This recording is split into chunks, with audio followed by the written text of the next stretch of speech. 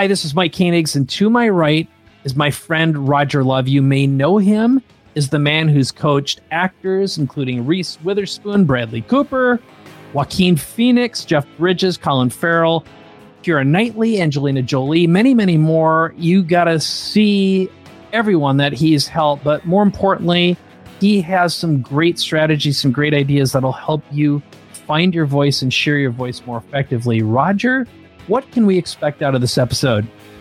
You can expect to start to learn what sounds are working for you and what sounds are not working for you.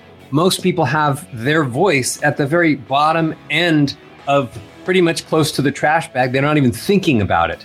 But we all need to start to think about voice, what sounds we make, so that we can have the greatest conversations, so that we can move people emotionally, and so that we can showcase the very best of who we are in every business or every personal conversation and situation. All right. And there's one more thing that's going to happen. Roger diagnoses me and helps me become a better speaker step by step. You get to follow along. You're going to witness and experience Roger's genius. All that and more in this episode of Capability Amplifier. I can't wait.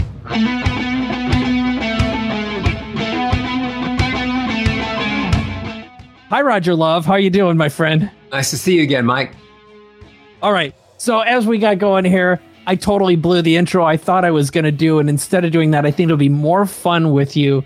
You and I met a little over 10 years ago, I believe. I was blown away with your remarkable skills and talent as a vocal coach, but you're a lot more than that. So before we talk about all the famous people you've worked with, why don't you share your business and life philosophy? What is it that you have set out to do? I believe that life doesn't exist without communication. And so what I've spent my life doing is helping people figure out what specific sounds they should be making, what sounds should come out of their mouths so that they can have the communications that create the relationships and the influence and the happiness that lead to them having a better life. So I spent about 17 years just teaching singers what sounds they should make so that they could influence millions of people to buy more records and buy more concert tickets and get up on the seat and jump up and down and go woo woo woo, and that's what they wanted. And then speakers started coming to me like Tony Robbins and John Gray and Suzy Orman, and they wanted me to work on their speaking voices. And in the beginning, I turned them all away, saying, I am a singing coach, just trying to be a great singing coach. But they kept coming back to me. And I eventually took them as students.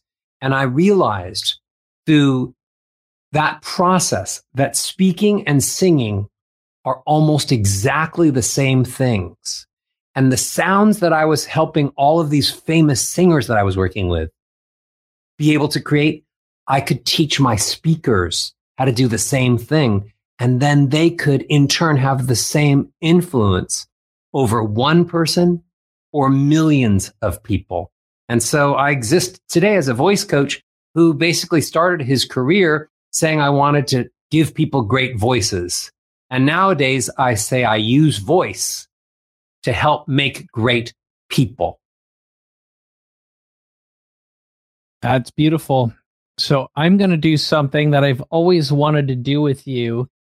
And that is, I'm going to have you work with me today. And as I told you as we got ready, I've got a few things I'm going to reveal today. I haven't really shared with anyone before that definitely is going to trigger some emotions. But I want to do something where I'd inspire our audience, our viewers, our listeners to want the same and learn more about you and the remarkable skills you have. So, you've worked with so many folks, again, everything from comedians and entertainers and singers and speakers, but also ordinary folks, business people who want to take advantage of what I think is the most important physical tool we have, which is our voice.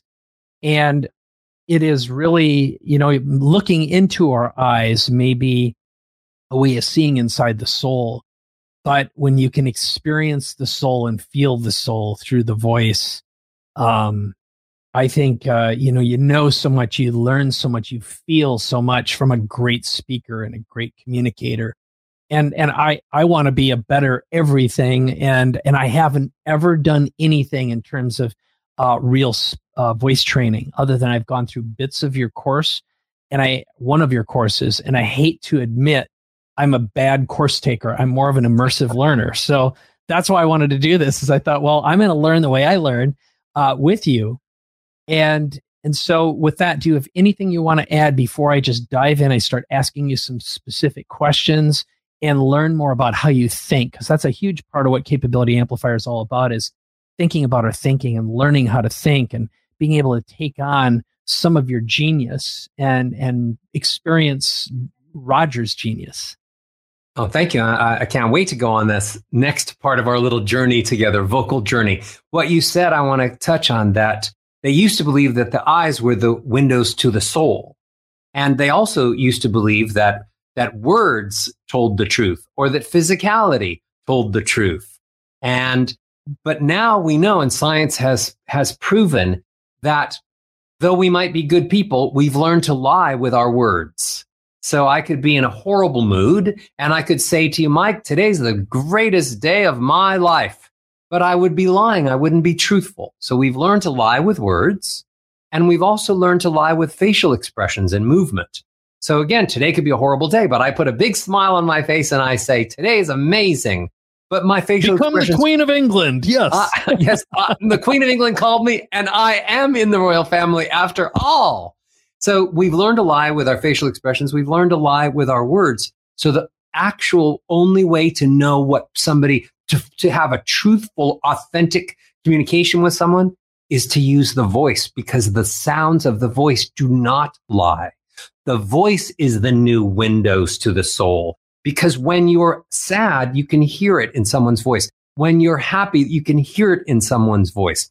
And we've become a world of people that are obsessed with words, thinking that if I had the right words to say to you, I could make this relationship. I could close this business deal. I could get that funding that I want. We could be partners. But the words by themselves have no emotion at all attached.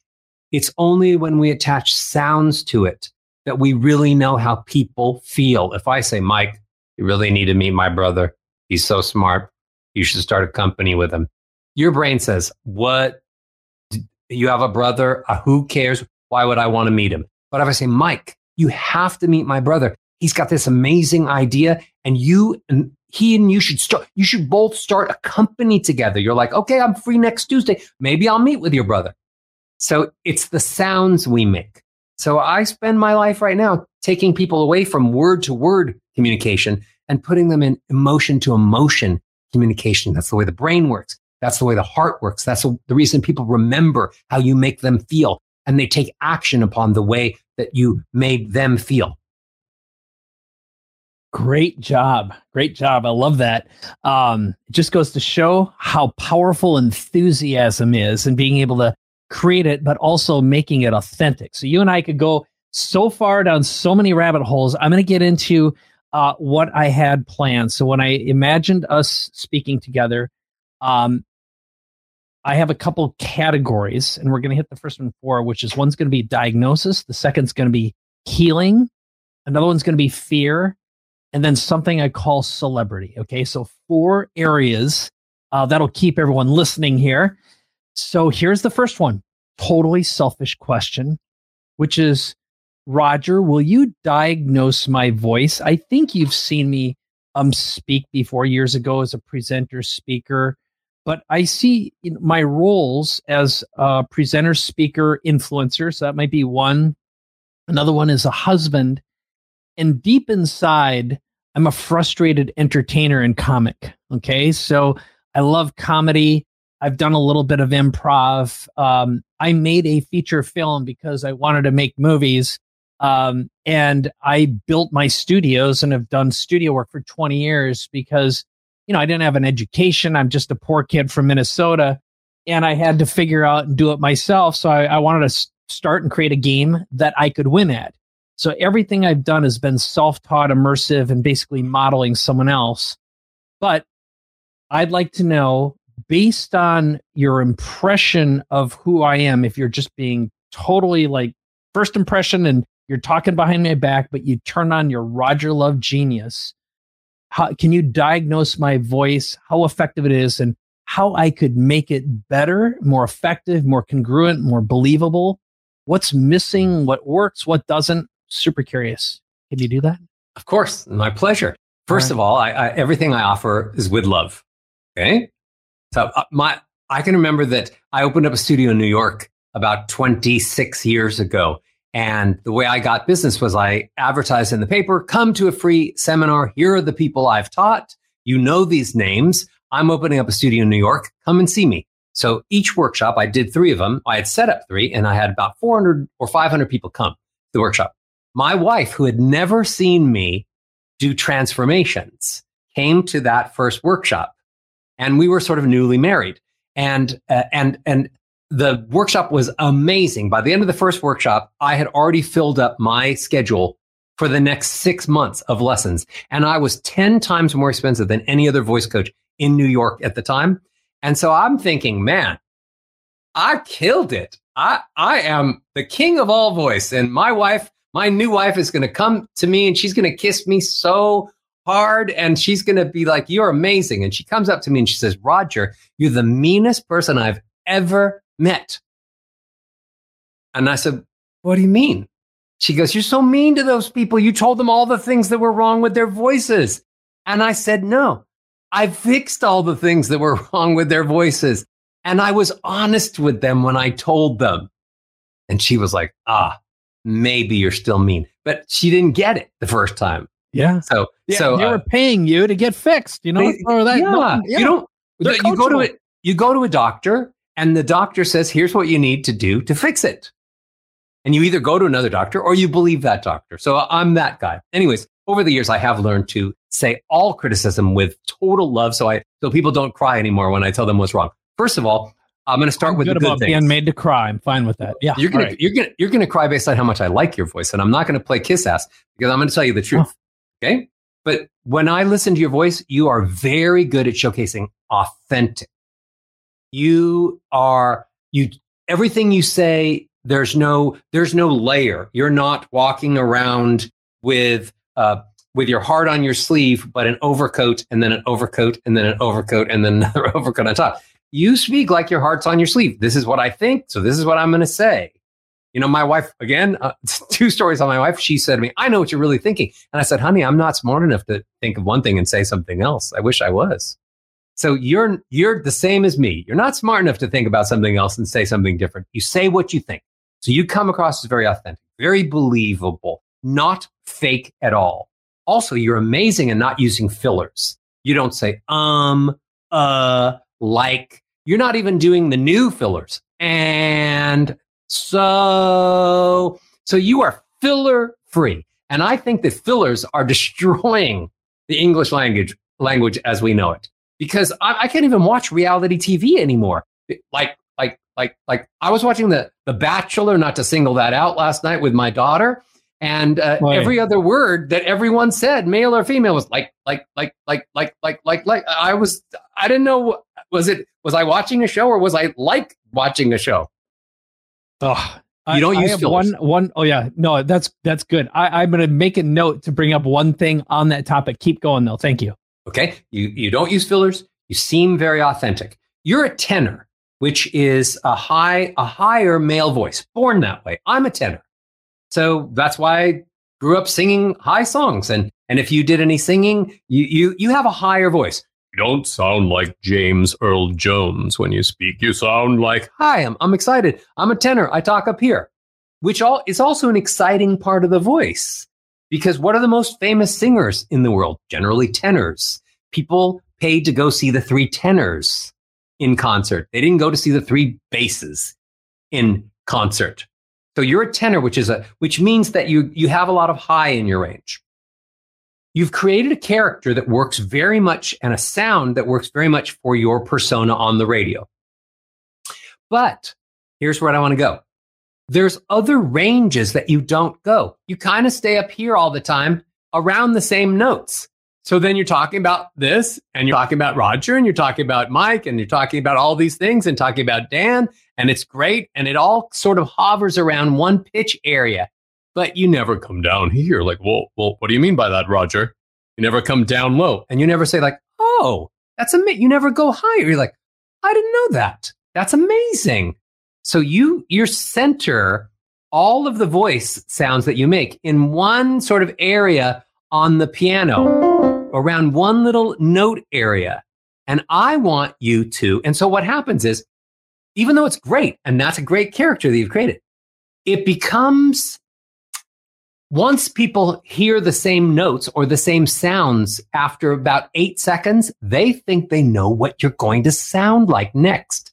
And when they think they know what you're going to sound like next, they think they know what you're going to say next. And then you've lost their attention because they think they're smarter than you because they know what you're going to say next, all based on keeping the sound in the same way. What I'd like you to do is to find places when you're talking that you can go higher than you normally speak and lower than you normally speak, because I want to catch your listeners off guard. If you listen to my voice, I'll be here and I'll be all strong, and then I'll get really airy. And sometimes I'll go down low. Oh, really? And sometimes I'll be like up high like this. I do that on purpose. Not only does it go exactly with my emotion and with the content that I'm creating as I move from sentence to sentence, but it keeps people entertained. You're funny. You love comedy. This is one of the great things that you can do. You can entertain people by surprising them more. So let's talk about this. You're going to talk about what you had for your last favorite meal, whether it was a lunch or a dinner or a breakfast. You're talking about something that your favorite thing to eat and why you love it. Okay, so start. All right. Let me tell you a little bit about one of my favorite meals in the world, Roger. It's something that my wife and I go to. It's called Crab Hut. And I'll tell you what I love about Crab Hut. First of all, it's in a very Asian-y part of town. So it's very eclectic. And Vivian and I pull in and order. First of all, we have a couple of Mai Tais. Always nice to have a couple of good adult beverages to get things started. And the meal comes out. First of all, it's Louisiana style. They take newspaper and a big bucket filled with crawdads, crab, mussels, clams, shrimp, king crab, and snow crab all together. And stop right there. Stop right there. Yeah. Stop right there. Okay, now you purposely tried to add some lows. I did. I tried to do that. I'm trying to think about it. Yeah. But those lows, I'm effective at it. I can feel that. Yeah. But those lows didn't go with the changes in the emotion for each thing. So now let me take you through it. Great. I want to start we're going to start like this. I want you to start happy. I love eating one particular food, and my wife, Vivian, and I love going there. So start happy. Go ahead. Say that. All right. I love one particular kind of food, and I don't get it. You're not excited enough. No, you're not excited enough. I love going to get one particular food. That's not excited. I love going to get one particular thing that Vivian and I love. More emotion. Roger. All right. Roger, I love going and getting one particular kind of food. It is in my favorite part of town. No, change. I'm going to change you. Okay, so don't get louder just because you're happy. Just happier. I love going to get one particular type of food. Okay, now I want to change the emotion. The problem is it's in one. You got to drive so far. So the first emotion is happy. Right. Then the next emotion, I want you to be like, it's kind of a pain in the butt to drive all that way to get it. So I want you to go, Roger, Vivian and I love getting this one particular food, then change. But it's all right. It's all the way across town. Okay. Roger, my wife and I love one particular kind of food. Now there's one problem, and that is we have to go all the way to the other side of town to get it. Okay. You didn't buy it. Okay. Well, the first one, don't be so animated. You're already happy. Okay. People that are happy don't have to dial up happy times 10. Okay. Roger, there's one kind of food that I really, really love. change. The problem is we got to drive 2 hours through traffic to get there. That's a pain. Do that. Mm-hmm. All right. Roger, Vivian and I have one particular kind of food that we absolutely love. Now, the problem is we got to drive all the way across town to get it. Okay, amazing. Now, that was a legitimate change, because what happens is the greatest speakers are the ones that move their listeners through multiple emotions during a conversation, because people don't remember what you say, but they remember when their feelings changed. They remember, it's like, oh, just felt something different. Now I'm interested more. Oh, I just felt something different. So I call it emotional mapping. And it's this idea of being really specific as to what emotion would go with all the different parts of whatever story you're telling. If it's the story of lunch, if it's the story of a business deal, whatever it is, it's about looking at it in the form of like, well, this part is happy, so I should make happy sounds. And this part is more of a pain in the axe, a pain in the bit behind, because I got to go through traffic. And then the sense, and then wonder. And then after you finally get there, we sit down at the seat, happy again, our favorite table. And then the emotion of wonder. And then the food comes, crab, lobster, shrimp, not just any shrimp, amazing shrimp. And we are eating it and we are loving it, not thinking about the way back in the drive. I'm not thinking about that. You're just moving in and out of different emotions. So then that's why we have different ranges in the voice. When you're talking about something beautiful, go higher. Say, that's amazing. That flower was so beautiful. That flower was so beautiful. Say that. That's amazing. And go higher. That's amazing. Just not amazing. That flower was so beautiful. Okay. That's amazing. That's amazing. That flower was so beautiful. That flower was so beautiful. So when you go up to that, even for a one syllable, so beautiful. All right.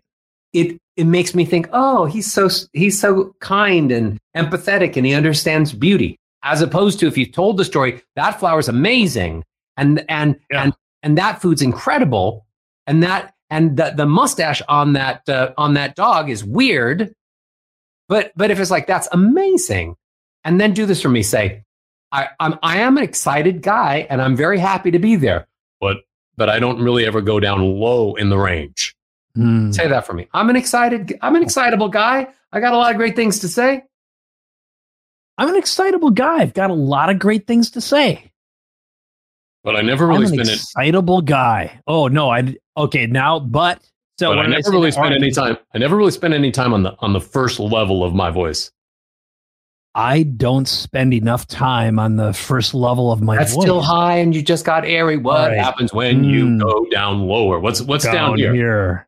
Yeah. What's down here? If I speak down here. That's right. Yeah. When I was younger and I watched Star Wars. When I was younger. And I watched Star Wars. And I heard James Earl Jones speak. When I was younger and I watched Star Wars, and when you told me that, I was actually thinking Star Trek, and I thought you were about to say James T. Kirk, and I thought about hot green chicks in polyester. Okay, so what if I was talking about something that was really fun and exciting and magical, and then I went down here to talk about something that was a little more serious? Say that. What if I was talking about? Okay, something really magical is I have put together something I call my 21st, it's my 10th annual predictions masterclass, where I talk about artificial intelligence and stuff I am super, super excited about. Now tell me what happens if the world doesn't. Now tell me what happens if artificial intelligence really turns out to be all bad and go down lower. All bad. All right. Well, if artificial intelligence. Here's what I'm worried about. All right. Here's what I'm worried about. If artificial intelligence goes bad, if artificial intelligence goes bad, there's a chance that not only could it eliminate a lot of jobs, But just because there's a lot of selfish businesses, they're going to lay off people and not find a place to put them. So it's the displacement that it scares me. And now be happy again. But I know that's not going to happen to us because I'm going to make sure it doesn't happen. Yeah. All right. I know that's not going to happen because one of the things that AI allows us to do is actually be more creative with it. So I think it's actually a superpower and an accelerator and an enhancer for who we are. Great. Now, this is just a hint, but the idea is you have to use all the different parts of your instrument. So when it gets more serious and you want to close the deal and you want people to understand that you're more serious about this, come down a little bit lower. When you're in your normal place, you're talking about all the things that are more lighthearted, go up in the normal range of your voice. And then and sometimes add some just a few syllables up here so that we get that you're really caring. Okay. Here's another thing that I want to work on your voice. You smile a lot. So that's good. You have a nice smile. People like listening to people like watching people that smile. They don't actually like listening to people who smile, because when you smile, what happens is the corners of the mouth, your face, and you do this. Yeah, the corners of the mouth go more wide, and you end up sounding a little more nasal. So watch this: 1, 2, 3, 4. 1, 2, 3, 4. 1, 2. But if I go this way, I sound a little bit more nasal because the sound tries to get out, and it's blocked by the teeth. And then it looks for another way out, which is through the nose. All right. So sometimes you get a little nasal when you talk because you're smiling. And instead of this, I want you to drop your jaw more. Okay. If I drop my jaw more, I'll drop my jaw more. And that'll get rid of my jaw more. And that gets rid of any unwanted nasality sounds. Okay. You understand? Yeah, I'm taking notes. So you're like, yeah, I'm taking notes. Watch this. I'm taking notes. I'm a white guy. I'm sitting here taking notes. Not that bad. Yeah, exactly. Hi. But I'm taking notes. And then watch, here's the difference. I'm going to go from this mouth position. I'm just sitting here taking notes. I'm just sitting here taking notes. A warmer sound, more bass in it. Right. So say it your two ways. I'm just sitting here taking notes. I'm just sitting here taking notes. And then corners of the mouth in. I'm just sitting here taking notes, more bassy. I'm just sitting here taking notes, Roger. And then it's not nasal. So smiling is great. Smile when other people are talking to you and they're speaking and you're like this. Yeah. They like that. But you don't have to smile all the time you're speaking because, like I said, the sound competes with the teeth and then the sound becomes more nasal. No doubt about it. I overcompensate because I've produced so much content, so many videos, and done media training with so many people that I'm teaching them to smile all the time because they don't do it. And I definitely have just, I've learned not to stick in filler words because I'm like you. I listen. And it's like, oh my God, y'all sound like Cardi B. So now Kardashians, worst thing ever to happen to the human race. Keep going, please. Pretend you're Yogi Bear. And that you have to add a little bit more bass into everything that you sound. You don't have to, so you're going to add just a little bit of this Yogi Bear sound when you talk about your media training. Tell me a little bit more about your media training, Yogi. Hey, boo-boo. Let me tell you a little bit more about my my media training. So one of these days we were out. Now that's the sound. That's the sound I want. But don't sound. But don't not like Yogi. Now say the words the way you normally say them with that tone. Okay. All right. This is so hard. I'm sort of talking the way Mike talks now, but now I have a little bit of tiny bit of Yogi in. Okay. So one of the nice things about media training is we teach people how to smile and also not use filler words and look at the camera and learn what they are expressing through their facial expressions and their voice. Now, but did you? Yeah. Did you notice that didn't have any nasality? I got it. No boo boo. I mean, thank you, Yogi. I'll thank Yogi. I'm going to make it. Yeah. So all I needed was a little bit of that low. I call it low larynx sound. Where look at my Adam's apple. Yeah. Oh yeah. It goes down. You've gotten used to talking with your Adam's apple high, so your throat's closed. If I lower my Adam's apple, the back part of my throat opens, and you don't have to always sound like that, but it's a warm, rich sound for your voice that you should use instead of always being the default here. You're the magician, instigator, but I also want you to be the lover. I want you to sound rich. Does that make any sense? It does. I have a little vocal exercise I just invented. One of them is high range, wieners, and lower range, bratwursts. Wieners and bratwursts. See, I'm moving my Adam's apple. You could use that with your next celebrity. I will. Roger. All right. Had to throw in a dick joke. I couldn't help myself. Keep going, my friend. So also, how is the breathing happening when you speak? Because you're supposed to only speak while your stomach is coming in. So is that happening with you, or are you sort of holding your breath and your stomach stationary? So quick background. I play the didgeridoo. I know how to circular breathe, and I played tuba for many years. Amazing. And I don't pay attention to it, and I'm probably bad at it. And because I sit on my butt all day, I do not have a standing desk. So I'm guessing that I unconsciously am in a looping pattern that is not effective. And I really want to get better at it. So what do I do to get better, Roger? What do I do to get better? Put your hand on your tummy. Take a breath into your nose, and let your stomach come forward. And then let your stomach fall back in and say these words. Say, Roger only wants me to speak while my stomach is coming in. Roger only wants me to speak while my stomach is coming in. Yeah, but you took a long time to get a little of that yogi, right? You said, Roger only, open up the back part of your throat already. Roger only wants me to speak while my stomach is coming in. Roger only wants me to speak while my tummy's coming in. Say it again. Boo-boo. Roger only wants me to speak while my tummy's coming in. And everybody needs to realize that that's the only time you're allowed to speak is while your stomach is coming in. Look at the difference. I'm going to start counting to 10. I'm going to hold my breath. 1, 2, 3, 4, 5, 6, 7. Now I'm going to let my stomach come in. 1, 2, 3, 4, 5, 6, 7. And now I'm going to hold my breath again. 1, 2, 3, 4, 5. That's more of a harsh sound, right? That's me holding my breath. But if I let my stomach come in, it sends more air out like an accordion coming back to the sides of an accordion, coming back together. So you need to let your stomach come back in to send the right amount of air to make your voice rich and resonant and tone-filled.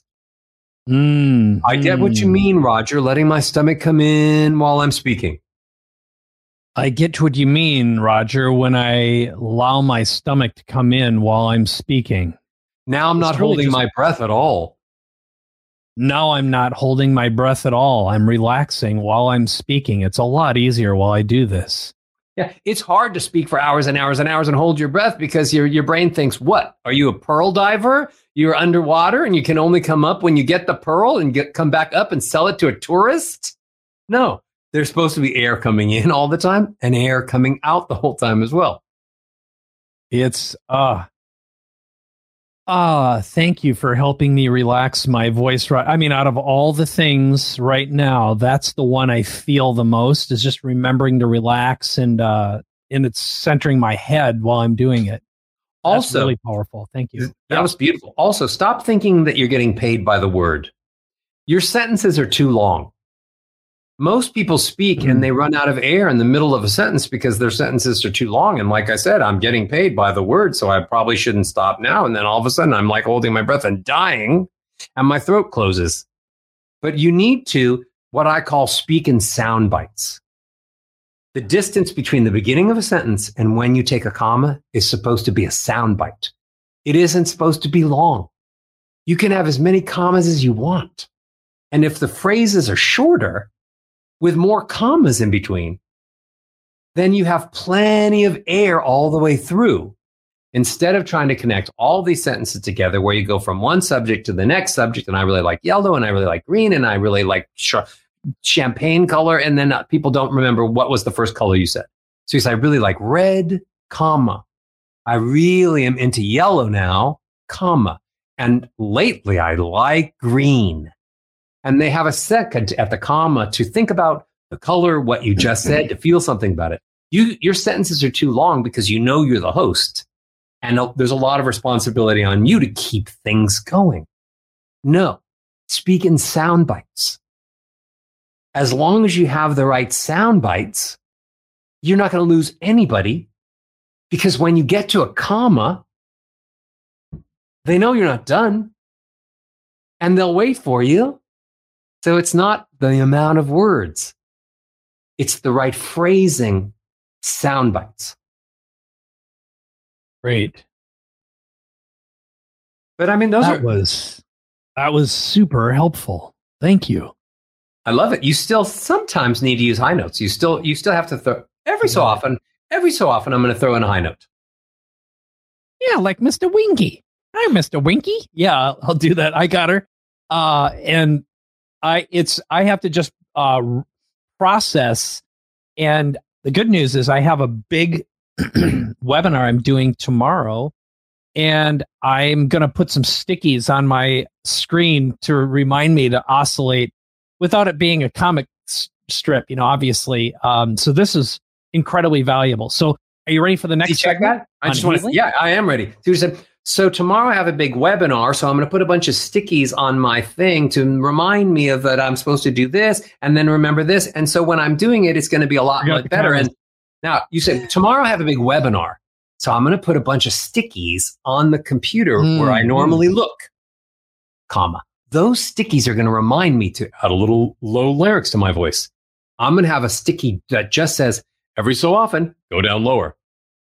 I'm going to have another sticky that says, every so often, go a little higher. See the difference? You took, yes. That way you could think about every part of my sentence and hear it and feel it and process it, as opposed to me trying to remember what all the stickies were for or what Roger said or what you were doing tomorrow. All this in the same sentence.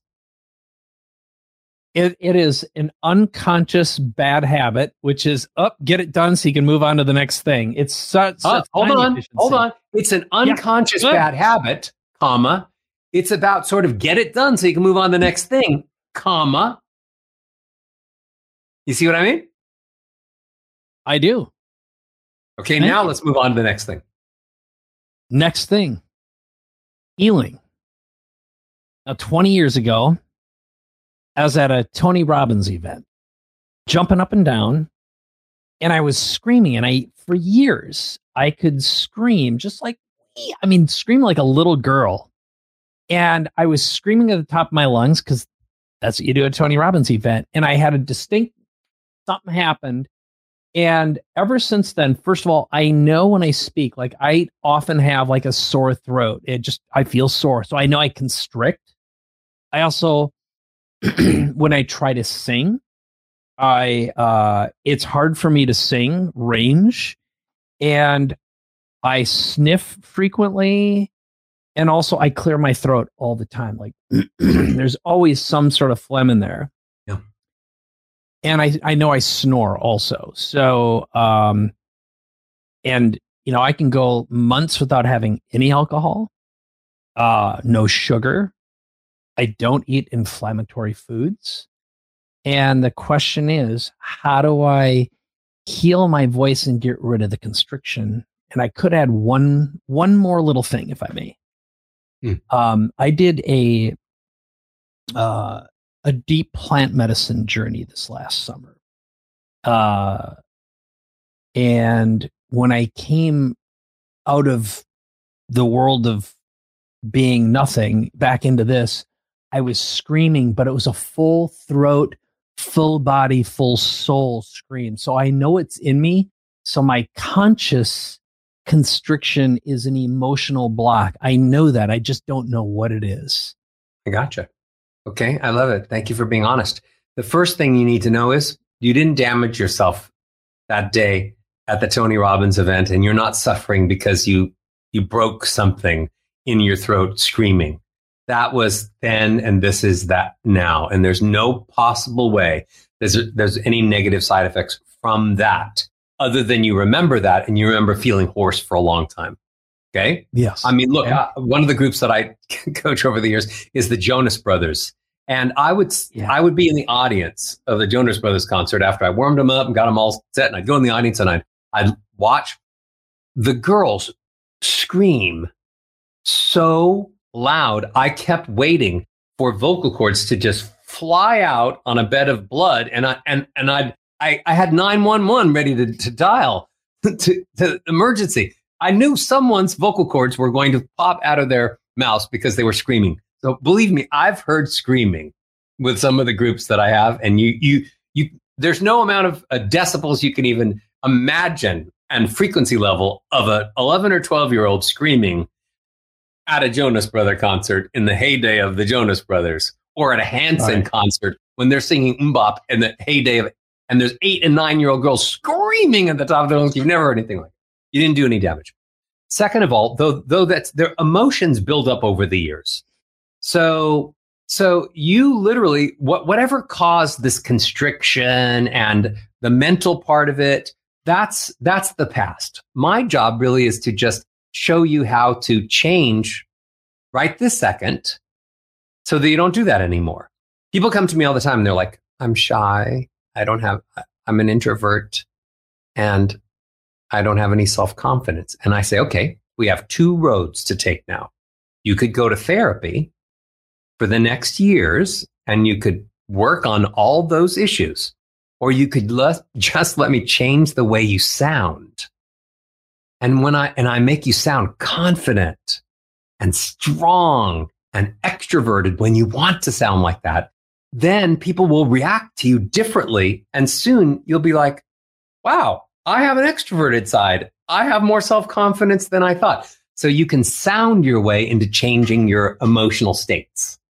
So really simple. I touched on it already when I had you do that Yogi Bear thing. The Adam's apple has sort of like one main job. When you swallow, go ahead, swallow. It goes up, right? Mm-hmm. So the Adam's apple comes up and everything with it helps to close the air hole so that when you eat or drink something, it doesn't go down the air hole to choke you. Okay? That's right. So if the Adam's apple comes up and sits on top of the air hole, your throat is closed. From whatever caused it, your Adam's apple sits a little bit high in your throat. So as the Adam's apple goes up, your brain thinks, Mike's about to swallow. So I have to close the air hole to protect him. So you're partially blocking the air hole, and then you're using your strength to try to push more sound out because the air hole is obstructed.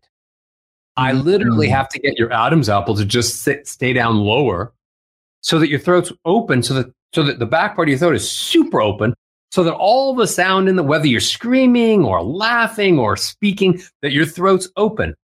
This is your little gateway. It's the Adam's apple. People create tension in their body that blocks the sound in 2 places, one here and one right here.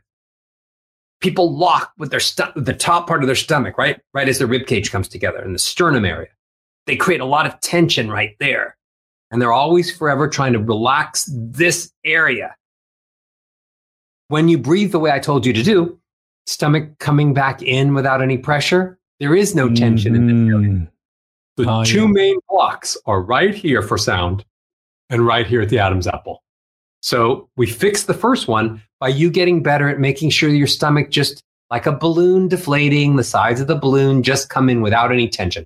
You don't have to pull your stomach in. You don't have to keep your stomach tight. This isn't how you make a 6-pack. The way you have a 6-pack voice is letting your stomach come in without any pressure, and that relieves this tension. The other thing is, you literally have to start paying attention to where is your Adam's apple. And the Adam's apple moves with the tongue. As I move my tongue down, not out, as I move my tongue down, my Adam's apple comes down. You have learned to speak with your Adam's apple up.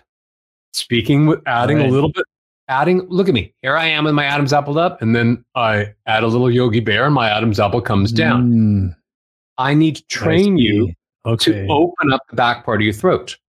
So with more air coming through and more open throat, because your Adam's apple's out of the way, you're not going to feel the same restriction. Yeah. Because also, it's all like a circle. Everything we fix in the circle fixes something else. You know how I said you talk in too long of sentences? Yes. Well, so your brain knows that you have all these words coming, so it's holding breath back. Mm-hmm. Your stomach is tighter because you have all these words, and the brain knows you're not going to stop, so it's trying to restrict the air to have more air to get to the last syllable. But if you speak in shorter phrases, like we talked about, sound bites, and if the stomach is coming in and the Adam's apple's down a little bit, the brain says, we are free. Plant-based, non-plant-based adventure. We're ready to take the next adventure of just open throat, letting all the sound come out. So it's not complicated, even though I hope I'm not making it sound complicated. As simple as it is, you have to stop holding your breath when you're speaking. You have to add a little bit of Yogi Bear, and the larynx just goes down all by itself, and you get used to it. And then your throat will open, and you'll be amazing and speak in shorter phrases. Right. One word per sentence. Oops, that was too many. Okay. That was great. You would not believe how much I'm preventing myself from speaking too much right now. Remember that. Here's the thing. People think that speaking is an oral connection, that you hear me and then we're connected. It's not that. Speaking is a physical connection. Sound, in the form of sound waves, invisible sound waves, come out riding on a bed of air. And they're supposed to go far enough away from your mouth that they vibrate the bodies of the people that hear you. Have you ever walked in front of a speaker at a rock concert? And you're like, I've almost been pushed over being on stage, and there's giant stacks of Marshalls, and the guitar player's playing, and I walk by, or the bass player's going, boom, boom, boom, and you walk past the speaker, and it almost pushes you over, because sound is a physical thing as well. So when you restrict the air, thinking that all you got to get is from here to the microphone, or when you're in a room with people thinking that they just have to hear you, you're wrong. They have to feel you. The air has to come out of your mouth and the sound attached, and it has to vibrate their bodies. And it's those kind of connections that make great conversations and relationships. Speaking is a physical thing, but we've lost that art because we hold our breaths and we whisper too much. We're not speaking loud enough. We're not sending enough air through, and we're not vibrating enough bodies, and therefore actually physically connecting with people. Right. And especially now in the land of the Zoom, right? Where we've got tiny little microphones, teeny little speakers, and we could go down another rabbit hole. Yeah. Right. Bottom line is that I often say that the internet stole our voices. We got used to emailing and we didn't have to make sound. We got used to texting and we didn't have to make sound. And then boom, all of a sudden COVID hits. And those people that weren't really used to communicating visually suddenly had to do business that way. But they were still thinking old school. They're thinking about, here's my phone. I only have to get my voice from here to here. Here's my mic. I only have to get my voice from here to this mic, which is really close. So they're not thinking distance, right? I'm saying when I speak, even on video, I'm sending my voice out as if I was talking to somebody 8 feet away. I'm filling the room with Roger, and some of it's going into the microphone. When I'm speaking on the phone, I hold the receiver further away and I speak into the room as if I was talking to somebody 8 feet away. That's how to create great sound. So the Zoom is the perfect opportunity in all of these video conferencing systems. It's the perfect opportunity to not just get your voice from here to here, but get your voice from here to there, to all those people that are listening to you, and try to, even on a video, create like a physical connection, because you're sending sound further away from you, and they're feeling it. They're certainly hearing it.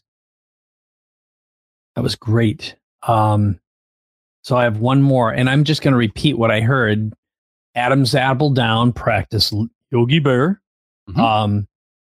Shorter sentences, shorter phrases, more commas. Only speaking while your stomach's coming in. Yep. That's right. And, which is the opposite of, stop holding breath while I speak. In other words, I've let it all out. You're going to take another breath at the comma. My interpretation is I need to be more conscious with my delivery, because when I'm the worst at this, it's because I'm already ahead of my mouth. In other words, I got a buffer system that's just emptying out a bunch of registers or a stack, and I'm thinking about the next thing. It's a modality. Plus, I used to do 10-hour online shows, and the story I had in my head is I got to keep them going. I got to keep them engaged. I got to keep on talking. It's just, I'm an infomercial guy. That's the role, and I didn't get out of it. Yeah, but the new rule is it's not about speaking from word to word. It's about speaking from emotion to emotion. What emotion can you show with your voice? And then can you change that emotion so that there's another emotion for them to feel? And then can you change that emotion? And then there's another emotion. And all of those emotions have different sounds. I like it. All right. One more big idea here. Okay. So here's the backstory. My dad, who's still alive but not conscious any longer, he's in there's a body left, no body, but he's a great guitarist, great singer, great dancer, joke teller, life of the party. I get emotional thinking about him. And I grew up in a musical family, but I played a lot of instruments, but I was always backup. So like when I grew up, Dad said, "You're going to play bass guitar." And I'm like, "I want to play guitar. I want to play drums." He's like, "You're going to play bass guitar. That's what we got." It was that kind of a thing. So I played the goddamn bass guitar. Well, around 5 years old, my dad comes in. It's kindergarten. And all the little kids are sprinkled around. And I'm singing with my dad because that's what we did, just grew up in this family of happy singing kids. And I don't know what happened, but someone must have made fun of me. And boom, I just, that blocked something. I didn't sing until I was probably 18 years old. I'm a little bit in the car or whatever. And because of that, I know, the moment where you hit and reach a level of mastery in your life, when you nail it, and it's like that rush you get.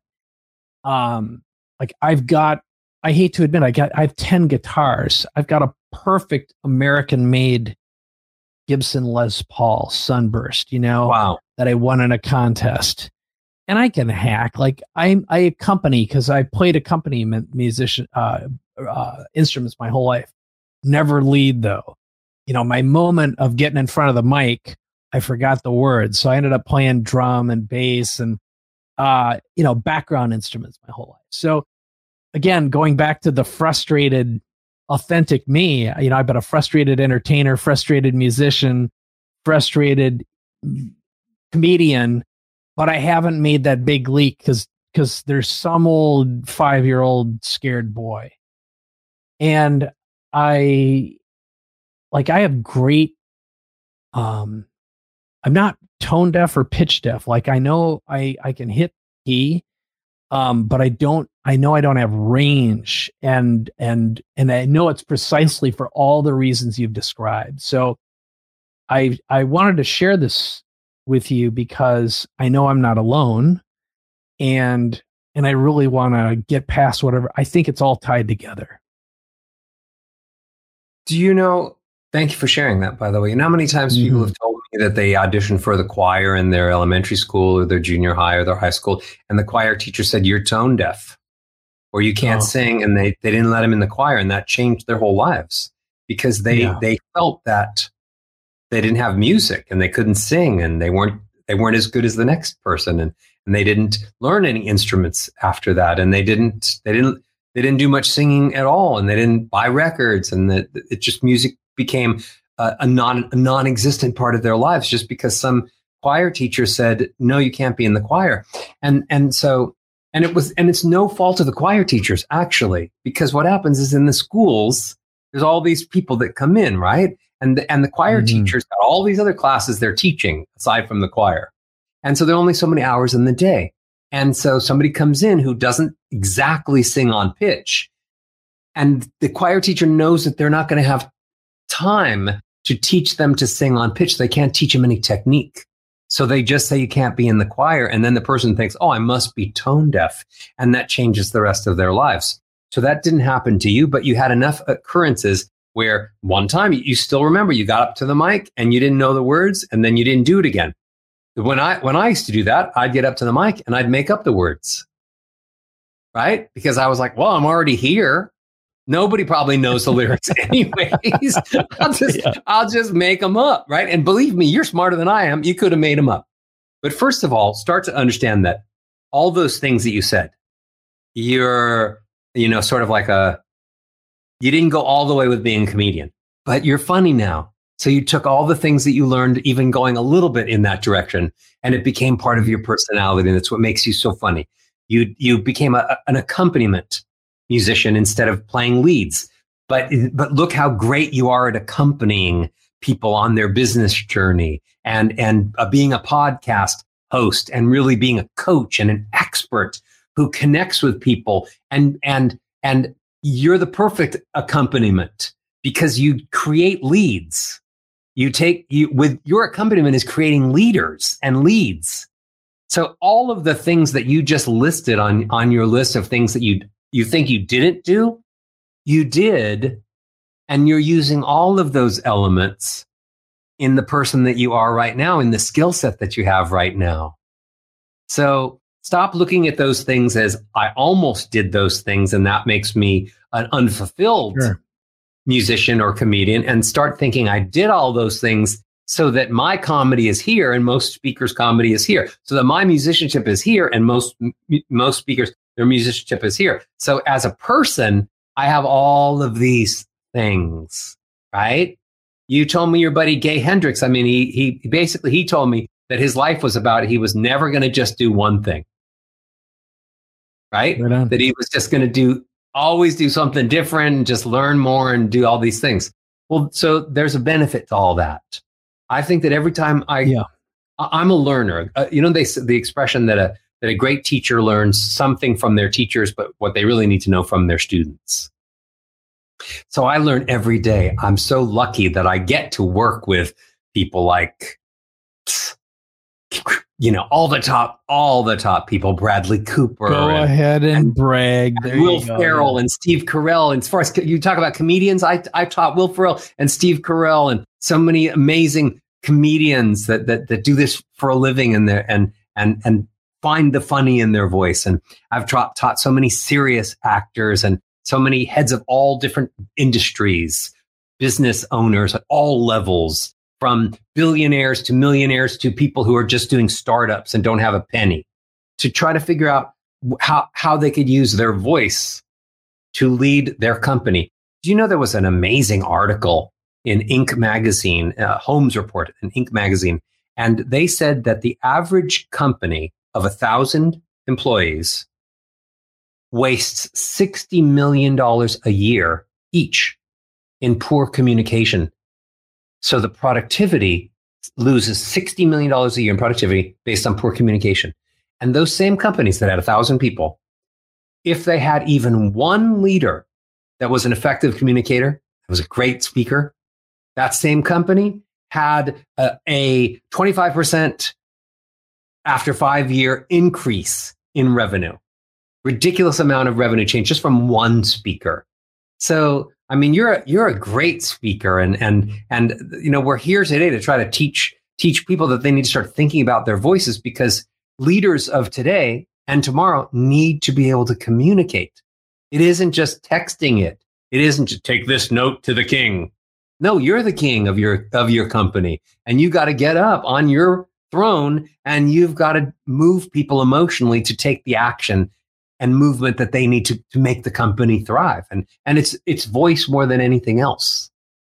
The greatest leaders of today and tomorrow are the greatest storytellers. You're a great storyteller. That's what makes you a leader. That's what makes you such an effective coach. That's what makes you so invaluable to all of your clients and the companies that you work for. Yeah, thank you. But I genuinely go ahead.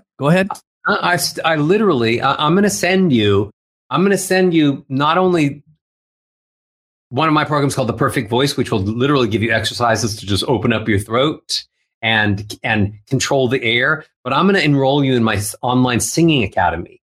And I'm going to show you how to go from a background, so somebody who thinks they're a background singer, to somebody who actually finds a voice that is a lead singer.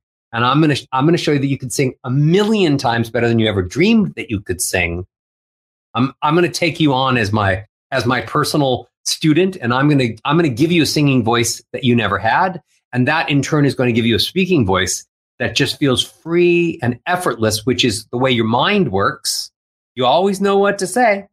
So why are you trying to close it off here or try to block it off here? Might as well just let it out so that people can learn from it. Well, thank you for that, Roger, and I will make you proud. I'm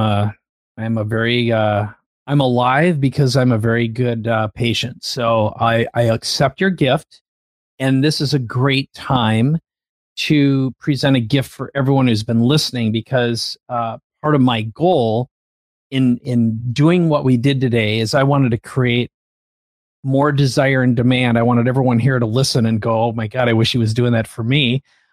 Because I've always seen you as a bit of a miracle worker, and you've got anyone who visits your website will see the incredible people you've worked with.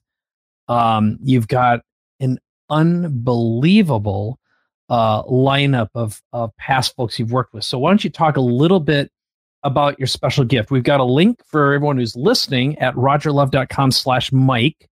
And I'm going to share your screen, or my screen, with everyone so they can actually see your website. But why don't you talk a little bit about what that $50 gift certificate will do? Yeah, I know after talking to you that your listeners are passionate about how to take their skills and capabilities to the next level.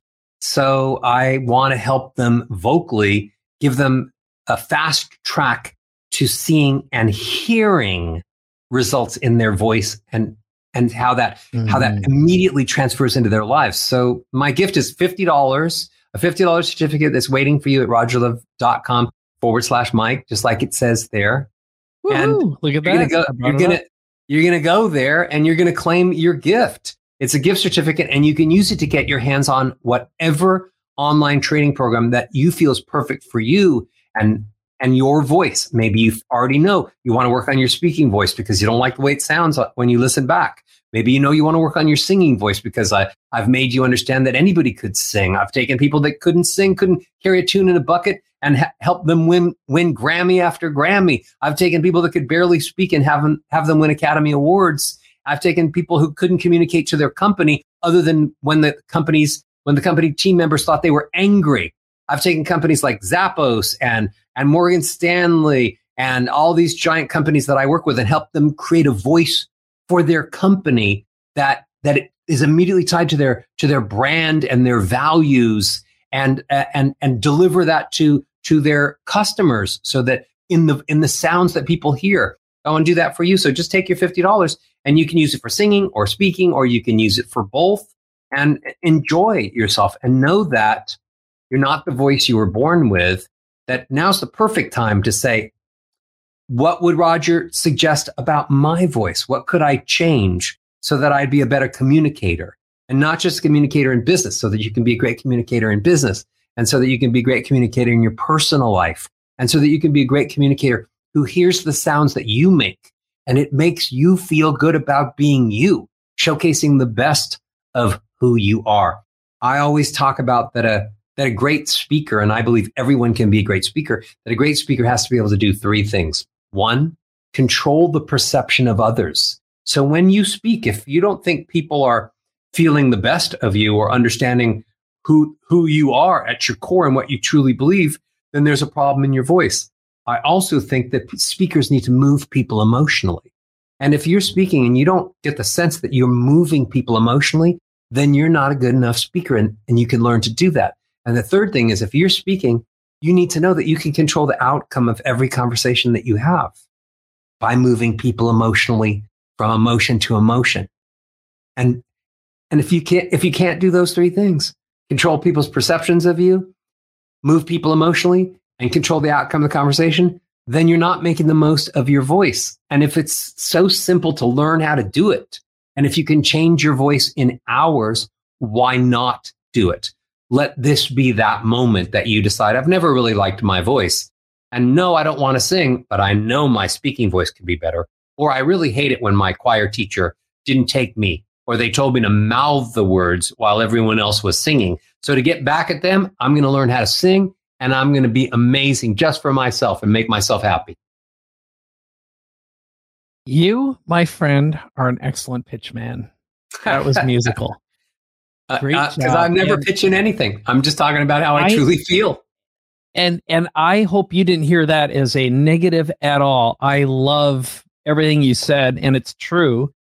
And you've got to spend some time on Roger's website, first of all, and it should be a total no-brainer. So first of all, I'm convinced I'm in. I'm going to get to work right away, and I am going to really meditate. I took a lot of notes this time, and for everyone who's listening, watching, there's loads of notes, both in the outbound message, on all the social, in the description copy, with link again back to Roger's special gift. So Roger, is there anything else you want to say or wrap up with, aside from get over there and grab your course right now, or a course, or all of them?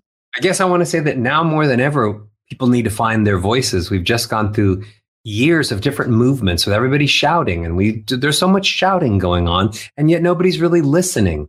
So we got to, the leaders, the industry leaders, have to find a way of cutting through all the shouting, all the chaos sounds that nobody cares about, and finding a voice that's empathetic. And so now more than ever is the time to figure out how do I use my voice to make things better? How do I use my voice to bring us all together in the company and then in the greater part of the world? How can I use my voice to show more caring and more love and more empathy, instead of using my voice and being perceived as angry and just shouting at the moon? It's the perfect time in the world.